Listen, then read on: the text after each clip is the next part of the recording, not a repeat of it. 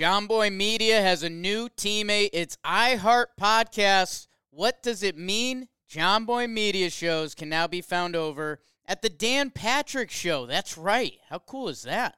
Wake and Jake and Jimmy's Three Things have joined the iHeart Podcast and Dan Patrick Show family. And the best part, they'll still continue to be the same shows you know and love. If you couldn't tell, we're excited about this one, and thank you guys for listening.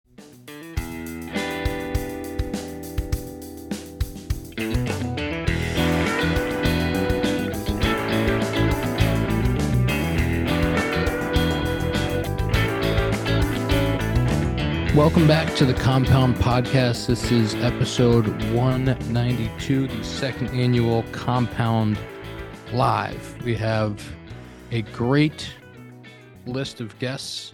Some of the boys coming on live recording at Cubs Convention. This episode is brought to you by Connect Roasters. Connect Roasters, a coffee company that I've been involved with since 2020, started actually at the Compound. ConnectRoasters.com. You can try their coffees. We have a monthly subscription called the Home Run Club. You get to choose your coffee. You get rewards. There's plenty of perks, including free shipping. There's 11 different coffees to choose from. ConnectRoasters.com. Go check that out today. We have Nico and Dansby coming on first, and then Adbert, Alzolay, and Justin Steele. Then Benny Zoe and I had a nice conversation to finish it up.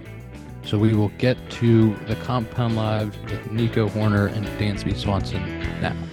Welcome back to the Compound Podcast. This is the second annual Compound Live. Thank you, everybody, for being here. We're starting with Nico and Dansby. We got the middle infield combo. Dans? Yep, thank you. Dans, I just got to ask you, we're going to start. Last night we went cowboy hat, cowboy boots. Tonight we got the Jays and the hoodie. You're versatile, huh? Do it all, Coach. Do it all. Yeah, I mean, I was just really feeling the hat last night. Mallory was asking me if I was sure, and I said, "So you're confidence, baby. So just going to roll with it." And I loved it. I'm going to be honest. I really did. I got to tell you, I love a good hat. That must have been hard to travel with, though. I carried it through the airport. Yeah, I was like, can't put it in the suitcase. It's the security was not having it either. They were like, "What are you doing with that?" I'm like, just scan it. I don't care what you do, but I need it for this outfit tonight. Yeah. So there were some good outfits last night. You guys see the boys? Quas with the red. I think Quas looked the best. I did. Everybody see that? Jose Quas, the red coat. Yeah. It was like kind of Matrix, but like a little New York sexy Matrix. It's like, oh my God. So I want to talk first about spring training last year. We get there, new middle infield combo. Talk about like what it was like, because you played with Ozzy for so long, and Nick, you'd been on the other side of the infield. It played second with Hav, but then had been on the other side of the infield. So like getting to know each other, getting to know that position, the up the middle stuff. Yeah, I mean, people were definitely, we got the same question for about 4 straight months of like what it's like playing with each other, and you just don't really know until you actually do the thing. Yeah. So it's spring training is helpful, but the actual season and the moments that matter, I think, is where the stuff really, really comes out. And I think it just got like simpler as the year went on, and still a lot to learn, obviously, but the game itself is always going to be the biggest teacher. It is all about time, right? It's all about, like, you get those in-game experiences and figure out where each other plays. Like, it's awesome to watch you two guys go at it because, like, Dan's, you go into your backhand, it's like, oh my God, got such a good view, Coach? You don't have to worry about getting those. Okay, I want to get those. Oh my God. No, I think it just, like you said, it takes time. And people, we want everything right now, all the time. I mean, we hadn't even practiced together, nor like taken a ground ball together. People are like, so what's it like playing with each other? Yeah, the first double play we ever turned was Marquee Network filming us doing double plays together, talking about how we turn double plays together. Yeah. So it's like, no, it was great. But whether it's the two of us playing up the middle or us as a group, like the season itself is always the teacher and is going to let you know. And like you can look at last year as a whole and you look at the lineups we were rolling out in April and May versus the end of the year, and it's like almost a different team in a lot of ways. So just keep heading in the right direction, and the part's really fun. It is always that way too. It's always you get to spring and it's like, this is the team and this is the lineup we're going to roll out there, and then you get to August, it's like, well, it's pretty different. Yeah. It's like this part of the off season, it's always like projections and predicting and this and that, and like no one has any idea what they're talking about, and I don't either. But we're just gonna roll it out and go. It's because it's fun.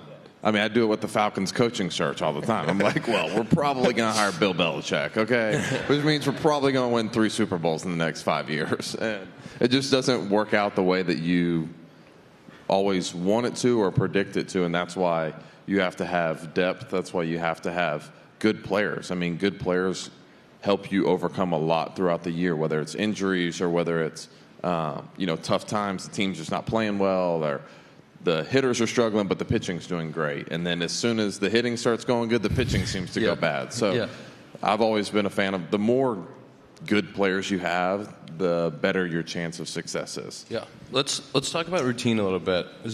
Nico and I talked to the prospects a few days ago, and we were sloughing your routine because you're unbelievable. But also, like, cleanest locker. It's unbelievable. Oh. You have like four things in your locker. He doesn't. Not a man. You had the same glove for 4 years, one pair of cleats. You got a bat. You got some batting gloves, and you play baseball. He doesn't need it. He doesn't need any tools. He wears the same thing every day. You got it's all perfect.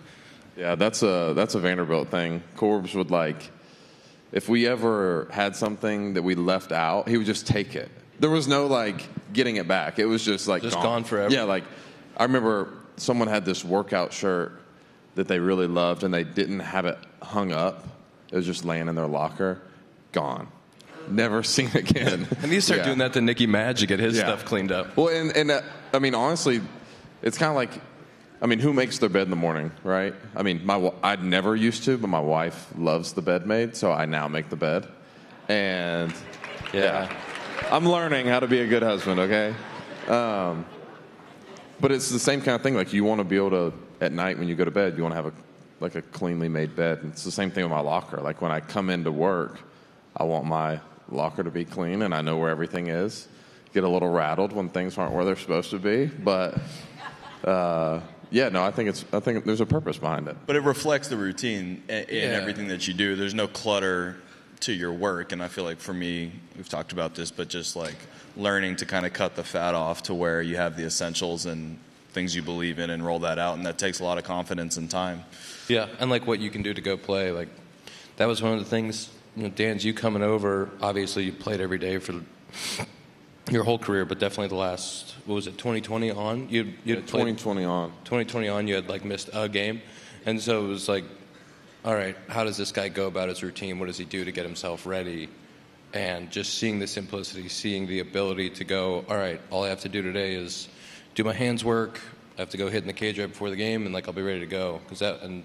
Learning. Can you talk a little bit about just like learning the day game schedule at Wrigley, like the difference between that? Yeah, I feel like that was probably the biggest challenge for me this year, was understanding the routine that had worked for me in the past doesn't necessarily equate to the routine working here, just because you're pretty much guaranteed Friday, Saturday, Sunday being at 1 o'clock. And how I had always gone about it, I guess, like in-depth wise, I'd always lifted every second day of the series. Like, that was kind of my goal. So it'd be 2 to 3 lifts a week, and I would kind of do like first day would be full BP. I'd do the full ground balls and everything. The next day I would lift. I wouldn't hit outside, but I'd hit in the cage, and I'd still do my hands work. Then the third day would usually be a day game kind of show and go.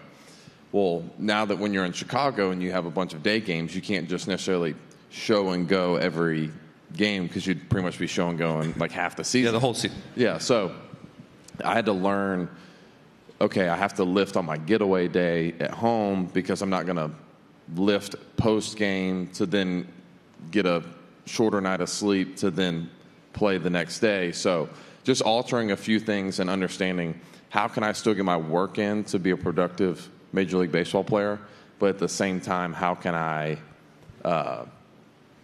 get my rest and maximize the ability to play? And that's something that I know us three had talked a lot about, was like, if it's going to take away from your ability to play, that night, it's not worth it. It's not worth it. And learning how to balance when it is and when it's not. So yeah, I want off-season nuggets. I want what you're working on. Sneak, the bat speed. Can you talk about the bat speed? I love it so much. Bat speed's a hot topic right now. It's like people forever have wanted to, like most things people work on now. It's like been done in the game forever, and like you just talked about in a different way now. So how fast you swing the bat helps you hit the ball hard. Not any new knowledge, but and last year we both did bat speed and trained it in the cage. I felt like it messed with some things, so I've taken it to the weight room. I'm swinging some sticks with different weights and doing some running guns, swinging fast. It's pretty fun. They are awesome. Righty and lefty, so feeling good. Last year we both did bat speed training, and we had like different bat companies. Like I had Louisville make me a set of weighted bats. So you go like lighter bats and then heavier bats, and then your game bat, and you kind of swing. Like the point would be the lighter bat, you swing it faster, you train your body to move fast. Heavier bats, heavier. So we did all this stuff, and like some of it worked, some of it didn't work, but we did it all mostly hitting balls. And then you kind of manipulate your swing because you want to hit the ball well, and then you're not just like fully training on bat speed. So this offseason, Nico got we got Danny Mueller at Clubhouse guy, some speed sticks for golf because he wanted to get his driving distance up, which led to speed sticks for baseball. So Nico showed me videos of him doing like full on like a 5-step, like he's gonna do. Like I'm gonna throw a javelin. Yeah, like he's gonna throw a javelin, but then he swings a bat. It's been fun, and a lot of the off season is just staying athletic and moving fast. One of my takeaways is I actually swing faster left-handed than right-handed, which is kind of concerning maybe, but we'll see. Maybe if there's a low slot righty, bad matchup this year. Javi did it once. Yeah, Javi hit a double lefty in a major league game. Yeah, but awesome. It's fun to have an off season where you get athletic and you learn. Like you just keep learning stuff about yourself every year, which is the most fun part of it. Dans, I saw some video of you. You're getting back in the cage. You're swanging it. Yep. Podcast guy. Podcast. Is it a podcast if it's visual too? Say that again. Like it's a YouTube thing. Yeah, it's kind of all the above, you know. Is it going to? One of my best friends really loves like photography, videography, producing content. He teaches at a high school, and so we kind of convinced me to evolve my game a little bit when it came to content and doing podcast stuff. So it's a really good way for us to just stay connected. And we were like, we love talking about whether it's sports or having people on and just having like real conversations. Like, why not let's just like record them now, you know, and then just put it out there for other people to see. So we're starting to do that and hopefully be able to continue it throughout the season. But yeah, I've been back in the cage, just trying to dial some things in. And I think the toughest part in an off season for me is there's obviously a rabbit hole, and you can go down a rabbit hole, and you got this guy over here that believes in this one thing, and then you got this coach over here that believes in this one thing, and it's like, okay, if I dumb it down to the best version of myself, what does that look like, and how can I get back to being me? It's not necessarily about doing something, becoming something else. It's about becoming wholesaling. It's about becoming what makes me the best player I can be. So. And that takes a little bit of time. It really does, because you kind of go into it with a certain plan, and then you realize that I'm going to be 30 next month, like doesn't work like that anymore. And so just trying to evolve, obviously, my game and, continue to get better. So I've always felt like in the off season, I've had times in my career where I've tried to do wholesale stuff. I've tried to like change. This off season, I'm going to figure out how to hit the high heater. It's like, how? You're going to spend the whole offseason hitting off high flips and a high machine. Like, it's still not, don't get the game reps. After that, I kind of started to feel like, all right, I can work on some little things. I can do mental cues. But until spring training, like, I'm not really going to know where I am or what it feels like. Well, I think one thing that, talking to some of the young kids yesterday, too, is I can tell you all day long that you need to do X, Y, and Z. But if you don't believe it, then it's not going to work. And so the more that you can find something that you believe in, that you're convicted in, and that you feel that you can kind of believe in for the whole season. And that's the crazy part about that is that changes. Yeah. Right? And sometimes week to week. One year you may think one thing, and it works beautifully. The next year, you think that same thing and it doesn't work anymore.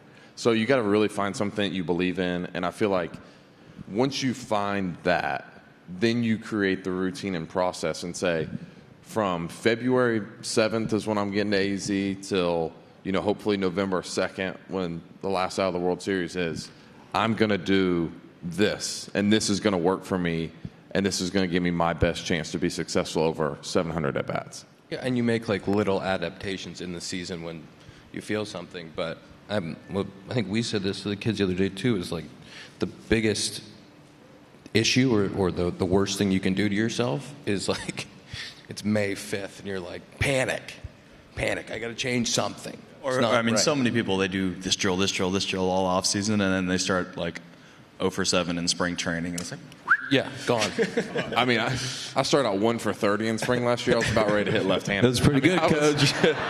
Y'all. I joke about that all the time. Your homer you hit at the end of spring training, did that feel significant at the time, even though? Oh my gosh, I thought I saved my career, honestly. But then you had the best possible start you could have to a season. I know, it was like this, and it just makes you go. It's the stupidest sport. I want to suck every spring training. Yeah. It doesn't need to be good in spring. Yeah, spring, and it's crazy when you start thinking like spring doesn't really matter. And I'm not saying that you don't care. You're not trying to get into a certain groove, but I've hit 400 in spring training and hit, 230 in a season. Then I've hit, 040 and I've hit well in a season. So it has no, bearing on what's actually going to happen during the season. In 18, I had the best spring you could possibly have, just launching all over the place. Homer to start the season, first pitch, gah! Next month was just a disaster. It was just like, where am I? It's crazy. Yeah. I joke about hitting left-handed. I do hit left-handed a lot, though. In like the pre-game. Yeah. I hit left-handed a lot before the game. It just kind of makes me feel like a kid again and like more or less bring some joy back, because no one's ever coached my left-handed swing. There's no drills, and it's so natural. You know what I mean? I'm like, man, I wish I could hit right-handed like this. But that's why Nico swings harder left-handed. Yeah, got to move both ways. It's just you don't even think about it. You're like, whoop. All right, fellas. Thank you for coming on. Thank you for hanging out. That is Dansby and Nico, Compound Live. Thank you, guys. Thank you, fellas. That was Nico Hoerner and Dansby Swanson. It's awesome to talk a little middle infield, a little playing in Chicago, a little bit of Dansby's outfits with the cowboy hat, and then come the next day in the Jays. Fun to sit down with those guys and check in on their offseason. That was brought to you by Bruce Bolt, my favorite batting gloves, your favorite batting gloves, BruceBolt.us. I have a pair of baby blues, a pair of whites with baby blue, the HAP series. Zach is going to be wearing Bruce Bolts this year. Super excited about that. It's time to get your baseball pants for the season. They got all different kinds. They got the long, they got the shorties, they got baseball shorts. BruceBolt.us to check that out today. Let's go to Adbert and Justin Steele. Back end, our closer and Cy Young finalist Justin Steele. Good conversation about their offseason, their fishing trip, Steele's wedding, and everything about starting and relieving. Dansby's great hair gets out of here. Boys, how are we? Fantastic. Having a good CubsCon so far, running around? Well, you just had an autograph session. I did. It was good. What did you have this morning? Anything? I was doing some podcasts this morning. Oh, a little podcast? Yes. Back to back, huh? Back to back. As we're getting settled here, you know what I want to start with? I heard Demp talked about the fishing trip last night.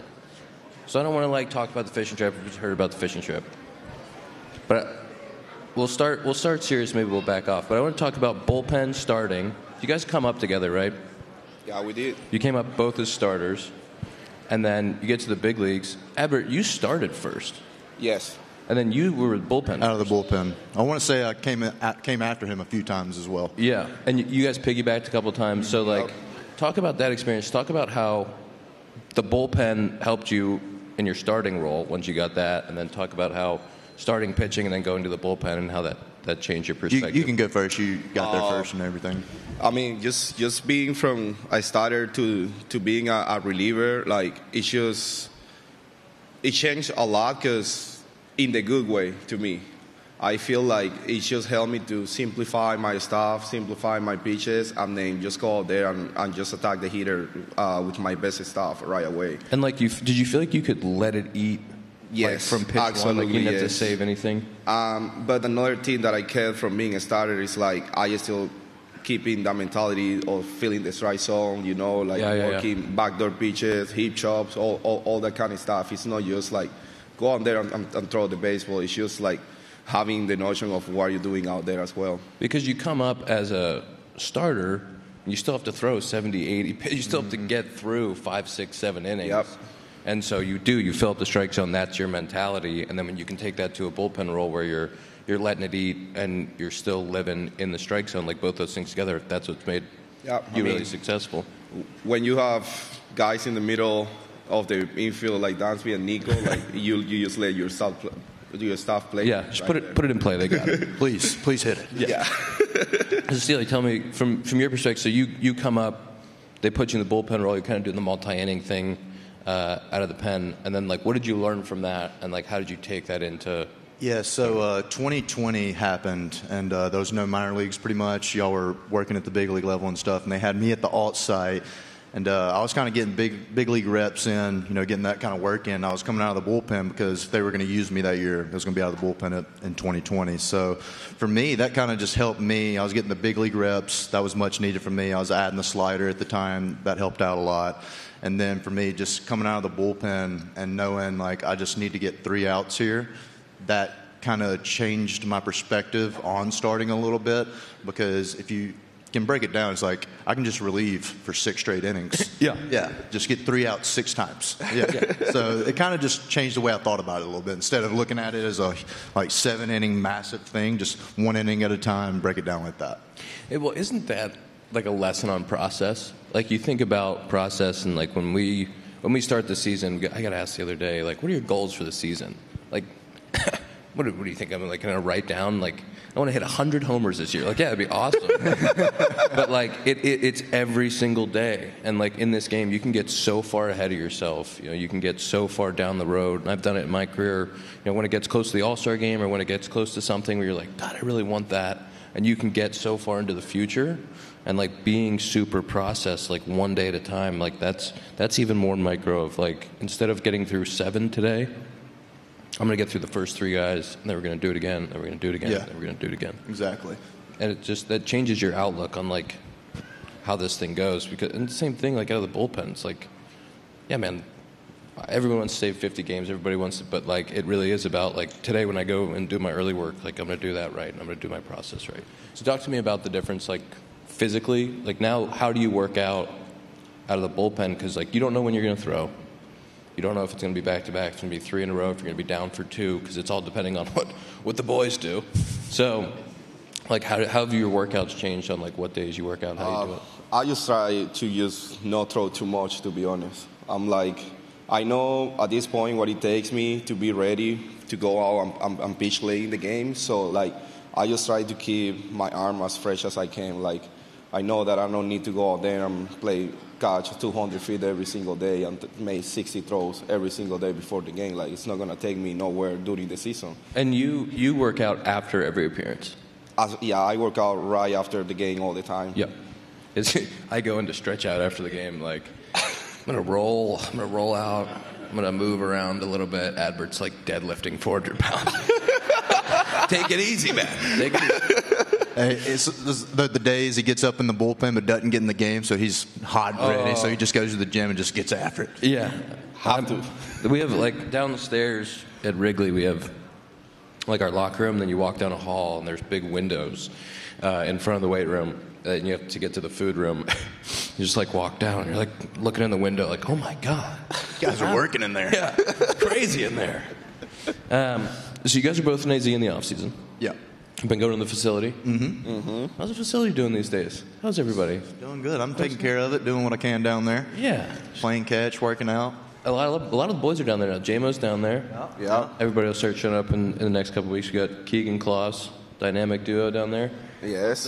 What's the big focus been for the off season for you guys? Just, I know you. I mean, You've had a lot going on. Yeah, I've had a lot going on. Got married. Congratulations. Had a lot going on. Thank y'all. But for me, as far as baseball goes, I was kind of doing the same thing I did last year, just sticking to the process, remaining consistent. Something you were speaking on earlier is, writing down goals and stuff. I think that's kind of stuff's really important, but the other side of it, I think it's more important, like, to set goals for your process and how you go about things, rather than, like you were saying, like, write down 100 homers or 200 strikeouts. Like, yeah, it's cool to achieve those things, but I think it's more important to do the process that gets you there, and then when it happens, it just happens. Yeah, and, like, when you can hold yourself accountable to the way that you work every day, like if it's something that gets you ready, if it's doing your arm care, if it's doing your, during the season, there's so much stuff that goes on. Like, it's easy to forget to, like, get body work done. Mm-hmm. Like, it's easy to be like our massage therapist, Big Rub, the best in the game. You'll be like, hey, man, you said you wanted to come in. Be like, I got running around in circles. We got a 120 game. And, like, I'm like, come find me and tackle me. Like, do not let me have to do this. And, like, those things, like, just holding yourself accountable to, like, I'm going to get all these things in between the 4 days of my start. Mm-hmm. Like, when you can hold yourself accountable to that, like, that's what lets you make 32 starts. Exactly. It gives you a chance to actually do those things you want to do, right? So what about, Adbert, what's your off season look like? Same? Pretty similar? I've been down in Arizona pretty much most of the time with this guy right here. I just feel the same thing we did last year, like right after the season, we just look at each other and we're like, well, when something is working, you don't need to change it, right? Well, gotta do it again. It's so easy. I think, like, you guys are both at the point in your career, right, where you've been through a bunch of off seasons, you've tried a bunch of different stuff and, like, learned from it. And then when you get to that point of, like, all right, wait a minute, I don't have to do something crazy. Yep. Like, that's the experience I've had the last few years. Is like, there's little things that I want to do. Like, there's little things that I want to get better at and try, but, like, not at the expense of, like, yard selling a whole off season to try, because I want to stay healthy and I want to do the things that have kept me on the field and kept me consistent. Like, that's the most important part.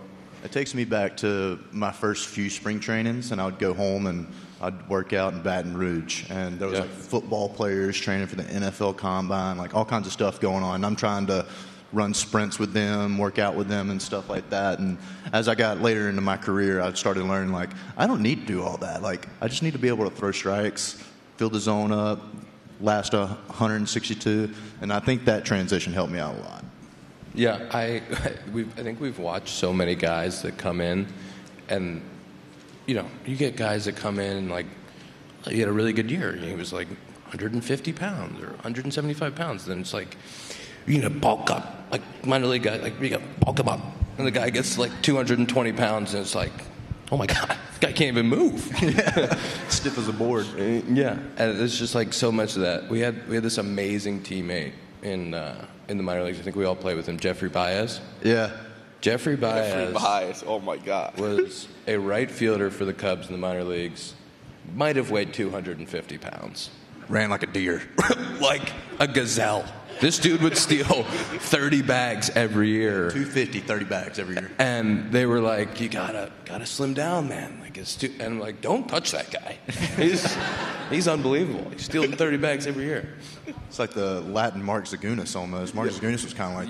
Yeah. Except Mark was like ripped. Rich. Jeffrey had like he had like kind of the stomach and then the six pack that sat on top of the stomach. Talk to me about the minor league days. Like, how many years did you guys actually play together? I know you overlapped a lot, but would you come up consistently together, or was it like you would kind of... Up until high A, so 3 or 4 years, and then I had Tommy John. He continued on AA, AAA, ended up making his debut. I took like 9 to 10 months with TJ, came back the following year, AA, AAA, and then I kind of caught back up. Yeah, so what was that year that you guys were in Eugene? 2015. Because we were together in 15. You were there for 2 weeks. I was there too. And we were all there together in 15, and then it was kind of like watching you. And then we did Instructs that next year. Mm-hmm. So that would have been the off season of 15, which was hilarious. And you're staying in the hotel and you're doing Instructs, and then you have like, these guys had been in the organization for a while. So like they had a group of friends and like guys that they had been in AZ with and come up together, and they all go to Eugene together. I like just got drafted like a month before, and I'm like, I don't know anybody. I spent a month in Eugene and then a month in South Bend. I come into Instructs and I'm like trying to get to know guys. Like, who's this guy? Who's that guy? And then we had a talent show. Oh yeah, remember the talent show? I remember the talent show. Talent show. Talent show. I remember it. Yeah. So the Cubs would make you like in groups of 4 do a talent show in Instructs, and so you'd have to come up with something. And Carson Sands, who was the drop down righty that we played with in Eugene, who was great. Hoffman. I can't remember his first. Corbin Hoffman. Unbelievable. And so we had this group like 4 dudes, and we did a dance to like Britney Spears or something. It's unbelievable. So great. I think I still have some videos somewhere of us practicing in the hotel room. And now do the kids stay like right across the street now? I know a lot of guys get apartments or something right across the street. Yeah, like give them funny. I've been in Arizona the whole off season now, and I feel like I never see them running camps anymore. And when I was coming up, I was at every single camp. Yeah, there was 100 camps. November camp, and now it's like I'm there by myself. And it's like I don't even have to be here, but I'm here. Yeah, the November, it was Instructs, November camp, and then a strength camp, right? Mm-hmm. And then January camp, mini camp. And then right into spring training, and you're like, oh my God, I didn't have an off season. Well, Nico and I were talking about it because we talked to the prospects, and last year they were there all off season. They had like a full off season and stuff, and I think they backed it off this year just to give them some time to recover. It was kind of great though, because you get to the facility, just quiet, hanging at me, kicks and Clausen. That's all. Yeah, that's the best, right? That's why in spring, that's why I show up so early, so I can get it done by your like the solo when you get to put your own music on and roll. Like that's the best. And when you guys are in the facility, everybody should get out of the way, and you guys should be able to do that anyway. Mm-hmm.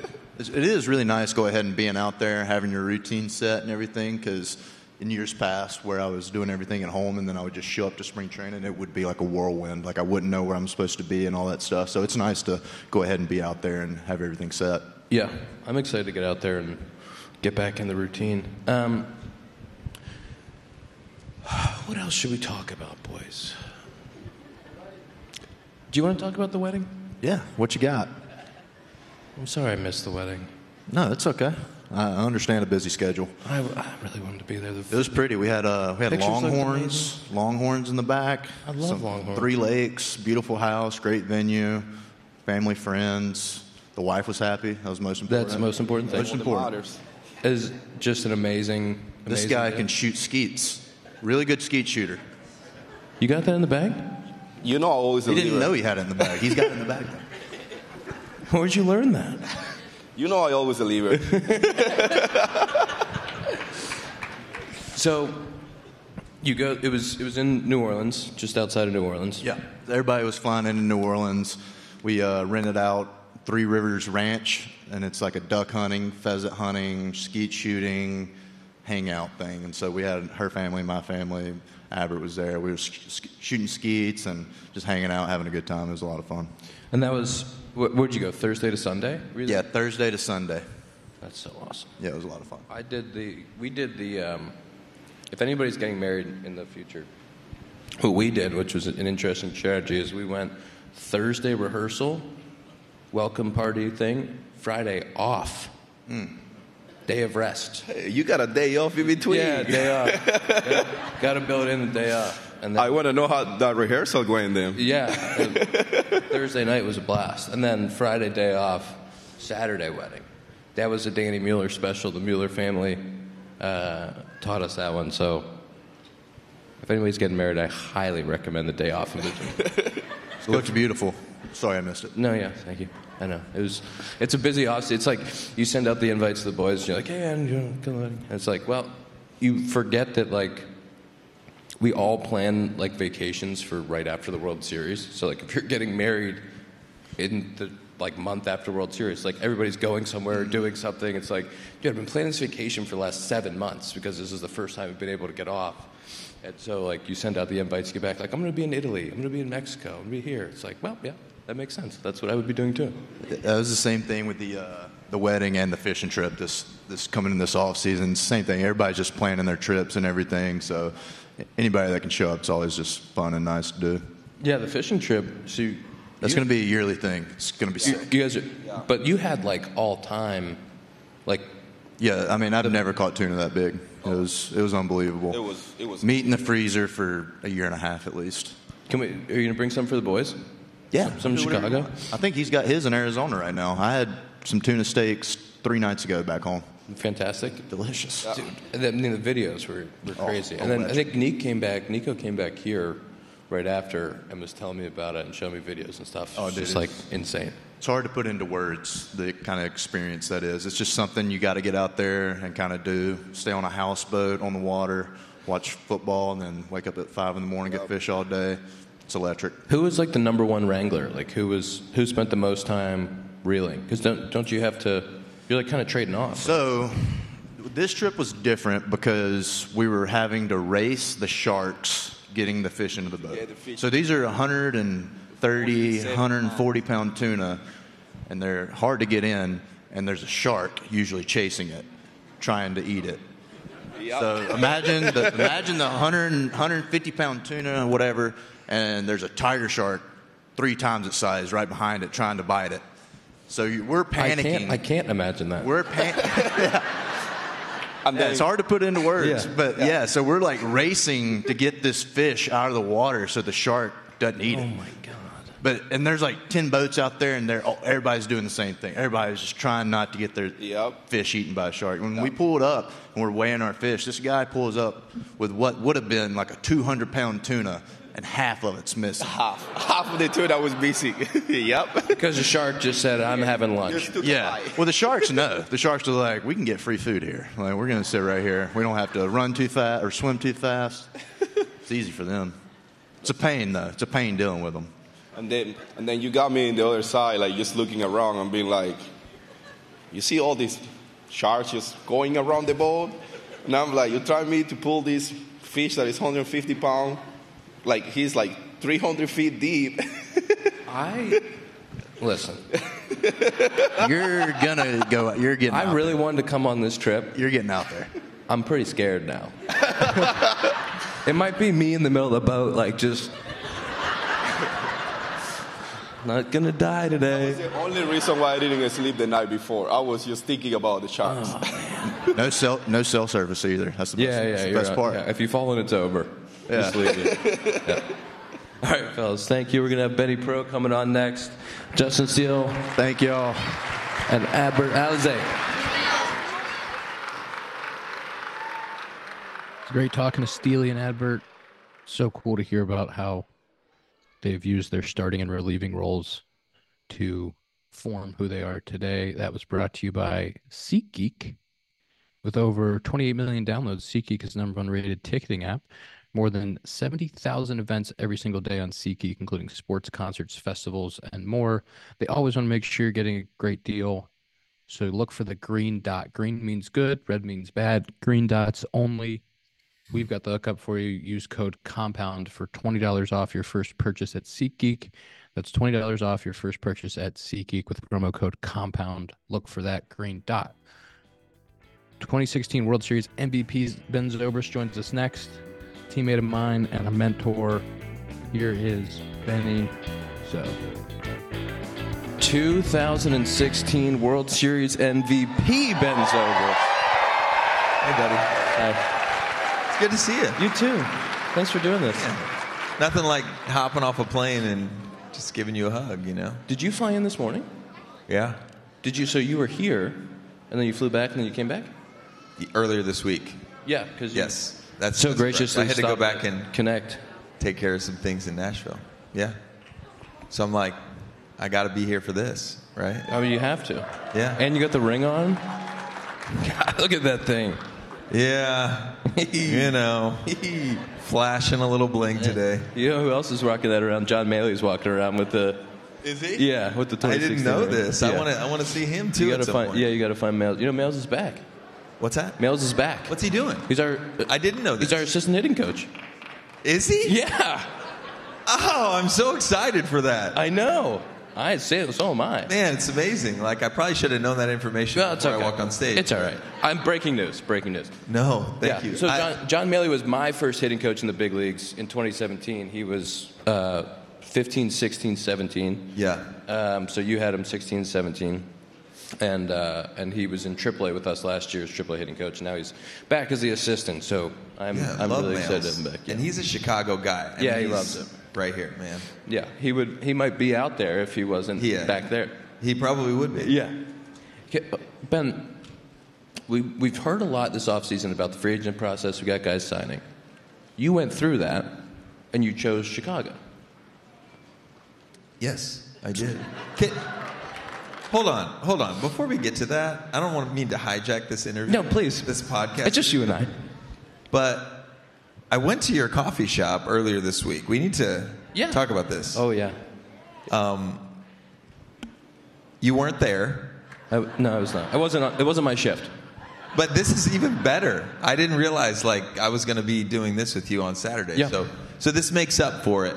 But out of the deal, I got a coffee mug that says that you make me coffee. So are you making me some coffee today? Or yes. Well, I'm right after this. I'm doing the Connect meet and greet. So we'll just walk down there and Perfect. I think they might be right out there where there's. I'm into that because I really like my Connect Roasters drink. No, they do a great job. Yeah, it was a vanilla latte, but don't judge me because I know you're very. I made my own pour over this morning, but hey, you did? Yeah. This is right here. I'm sure. And then we have the cold brew too. You cold brew guy? Cold brew? Yeah. I don't do that very much. I've done it when I'm desperate for caffeine, and that's the only time. But yeah. Well, I'm glad you were able to go down and see it because it's right across the street from Olivia at Nazarene, right? Yeah, Olivet. Yep, Olivet. That was one of my. We got some Olivetians in here. Apparently, it was one of my alma maters, and played baseball down there for 3 years. Traveled Chicago Collegiate, which is what made it so special. They were actually the educational partner of the Cubs back in 2017 after we won. Which is so amazing. It was amazing. It was all over the stadium for that year. So, but it's so cool. Like when you and Caleb, who was my former teammate at Olivet, teamed up because Caleb got into the coffee business and you guys teamed up. And I found out, I was like, no way, two of my former teammates? Yeah. Like, I have to try this coffee. And he's the best. And so if you're down in Bourbonnais, if you want to make the trip, Connect Roasters down there in Bourbonnais, the shop is really cool. It is a cool shop. They did a great job with it. Yeah. It's got a really great atmosphere. Anyways, we can get back to your interview. Okay. Well, tell me about you. So, 15, you win the World Series. Yeah. And then you become a free agent. You don't have to take me through the whole process, but just take me through, what was intriguing about the Cubs and then, the city of Chicago and how you end up making that decision. Yeah, well, I mean, Chicago is, obviously one of the best cities in the country. And anytime you visit here, yes, it's amazing. Anytime you visit here, especially in the summer, which is a beautiful time of year, it's, as a visiting player, you're like, wow, this is so cool. And you have the Cubs and the White Sox, and you're just it's just this really cool history of baseball in this city as well. How many times had you played in Chicago? I mean, you played the White Sox, but how many times had you played at Wrigley? Because you were AL the whole time, Not many times, right? Yeah, a couple times. So the first time, believe it or not, I grew up in Central Illinois, 2 hours south of this. But the first time I ever went to Wrigley Field, this was a mistake, I admit. First time I ever did that was as a visiting player in 2011 with the Tampa Bay Rays. Yeah. And we came up on this field out of the neighborhood, and I was like, what is happening right now? Where am I? I was like, this is so cool. You go from row houses to boom, there's the stadium. And then we walked in, and I was just like, there is no place like this in baseball. Yeah. No place like it. It's really, really special. Yeah.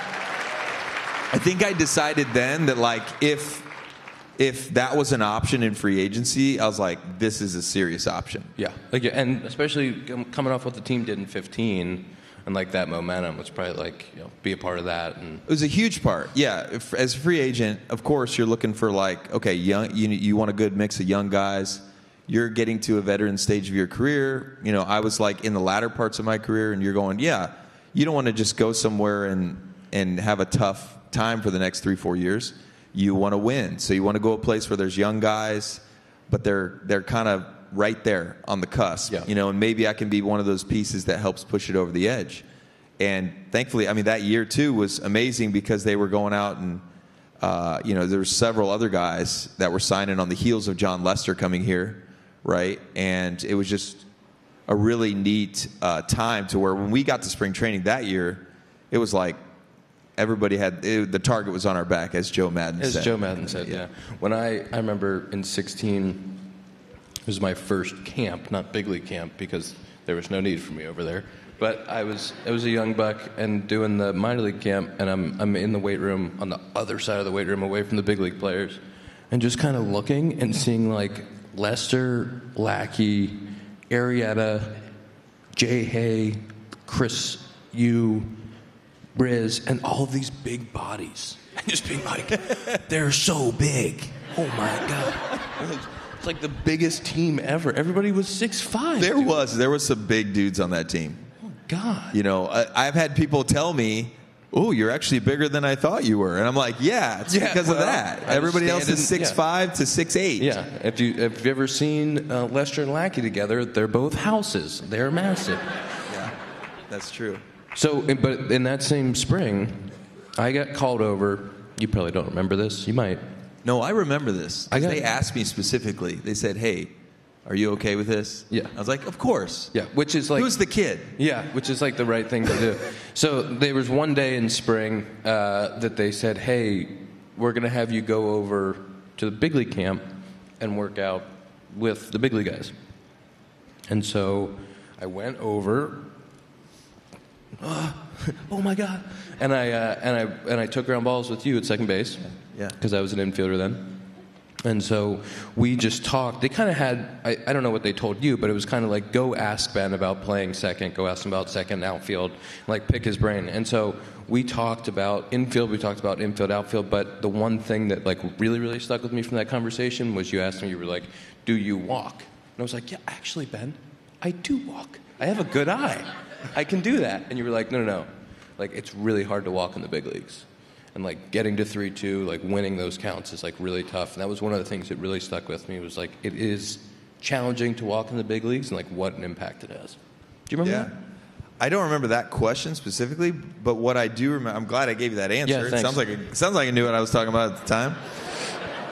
But what I remember is them talking to me and telling me, hey, this kid we drafted, and they're telling me your name, and they're going like, hey, he's got some real potential. Like, and they also remarked that you were, and I don't know if this is true or not, you were remarkably mature for your age. Is that true? Did you feel that way about me, Ben? I mean, to be honest, in the conversation that we had, I was like, this kid's going to be a big leaguer.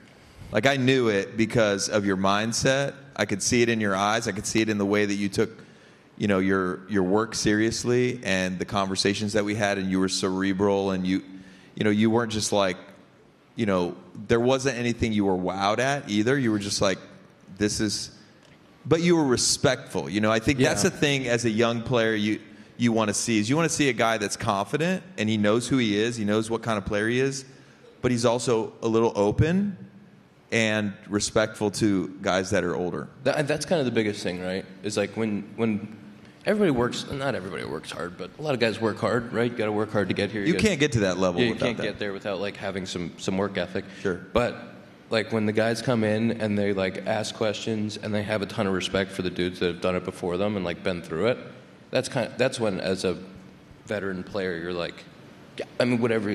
Exactly. I want to help you. To help a guy that has that mindset. Yeah, and you were already there. And how old were you at the time? In 16, 21. Yeah, when you got a 21-year-old kid that like is already as, like a high prospect as you had done things in your minor league or amateur career up to that point, and you see that kind of mindset, you're like, he's gonna move quickly. And sure enough, it was only 1 year later that you were up in the big leagues. I set up that question so Ben could say nice things about me. The other thing we talked about a lot once I got called up, and we got to play together, was that the infield outfield. And we ended up, which is crazy, is like we ended up platooning to get, not like you played every day, I bounced around, but like we were playing the same spots and doing the same things with a relatively similar skill set at the time, as far as the defense would go. And you were so generous to me to like help me through it. You helped me through all those things. You helped me through playing second, going to the outfield, what it took to get the work done. Where like, you were guaranteed. You didn't have to do that. Like you didn't have. You could have been like, figure it out, kid. But like you really helped me through that stuff. Well, it helped that we had so much success the last couple years, right? Because I think for some guys it can be, if you're not at free agency yet, you haven't gotten your contract, and you haven't won yet. There could be some like piece of you that's just like angry at anybody that's getting in your way. But at that point, I was like, no, we need whatever Ian's got to bring to the table. We got to have it in order for this team to succeed. And if that means I take a lesser role, Ian takes a greater role, or whatever it meant the last few years of my career, I was like, I wanted that for the team, but I also wanted it for you, knowing like, okay, you're gonna have a better chance if I'm not creating a tension there. Yeah. Right? Because you want less tension when you're playing. You want to feel free. Like, hey, go out there and crush it, bro. Right? And so that's hard to find on a team, though, to be honest. Like it's really hard. It's hard to have very little tension between teammates. I mean, you got a lot of guys on the team, and everybody's at different points in their career. But you have to have that kind of relationship with younger guys. You have to be kind of past a certain point sometimes. Or you have to, like, dude, you were just like the most pro, like open, greatest teammate. Like you are an exceptional teammate, and like that is why. And I'm glad you followed the script on that, because. Come on, thank you for saying that. Yeah. But I do think that it's dramatically different when a young guy has the mindset that you have. Like you're like, hey, you tell me, is there anything I could be doing different or better here? Like you're open to being challenged, critiqued, and growing in new ways, but also knowing you're different, right? You're not just like going to model whatever somebody else did. Like you got to do it your own way. Can we do this again on my podcast? Because they're in my ear telling me we got to wrap. Wait, what? Can we do this again, like another full podcast? Because I can talk to you for another hour. I'm down. If you come on my podcast. Okay. Yes. Trade podcast. Ben Zobrist. Okay. That was Benny Zo. Finishing out the Compound Live. He is the best. We're definitely going to have him on for a full hour, because I could pick his brain all day. He is an absolute beauty. 2016 World Series MVP. That was the Compound Live. I had a blast doing it. Do it again next year. Maybe a couple more times. I think we could, let us know, but I think that we could do something pretty cool filling up a venue in Chicago. Let's do the Sloan screen time for the people. Sloan is the world's leading manufacturer of commercial plumbing systems. The company is at the forefront of the green building movement and provides smart, sustainable, and hygienic restroom solutions by manufacturing water-efficient products, including flush-o-meters, faucets, sink systems, soap dispensers, and fixtures for commercial, industrial, and institutional markets worldwide. To learn more, visit sloan.com. The boys sent in their screen times. They were hilariously high. And I think it's because nobody knew. Nobody had any idea we were doing this. No, nobody was protecting their screen times. I had 436. Tom, you had 954. 954. This is true. This is good because you get to see the honest screen times. We know your Sunday bar is really high. Listen, we don't want to talk about what happened on Sunday. It's a scary Sunday bar. But that, like, you would think that 954 was bad.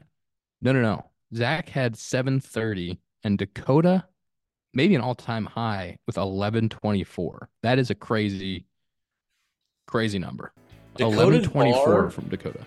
Dakota's bar from about 6 o'clock on is pretty much just at the top for the rest of the night. It's 60 minutes. He's on his phone for literally 4 straight hours. Pretty much. He said no comment at this time. I can't wait to talk to him about that next week. It's a good way That is episode 192 of the Compound Podcast, Compound Live, second annual, presented by Connect Roasters. Go to connectroasters.com, check out the Home Run Club, try the coffee, let us know what you think. We'll see you next week.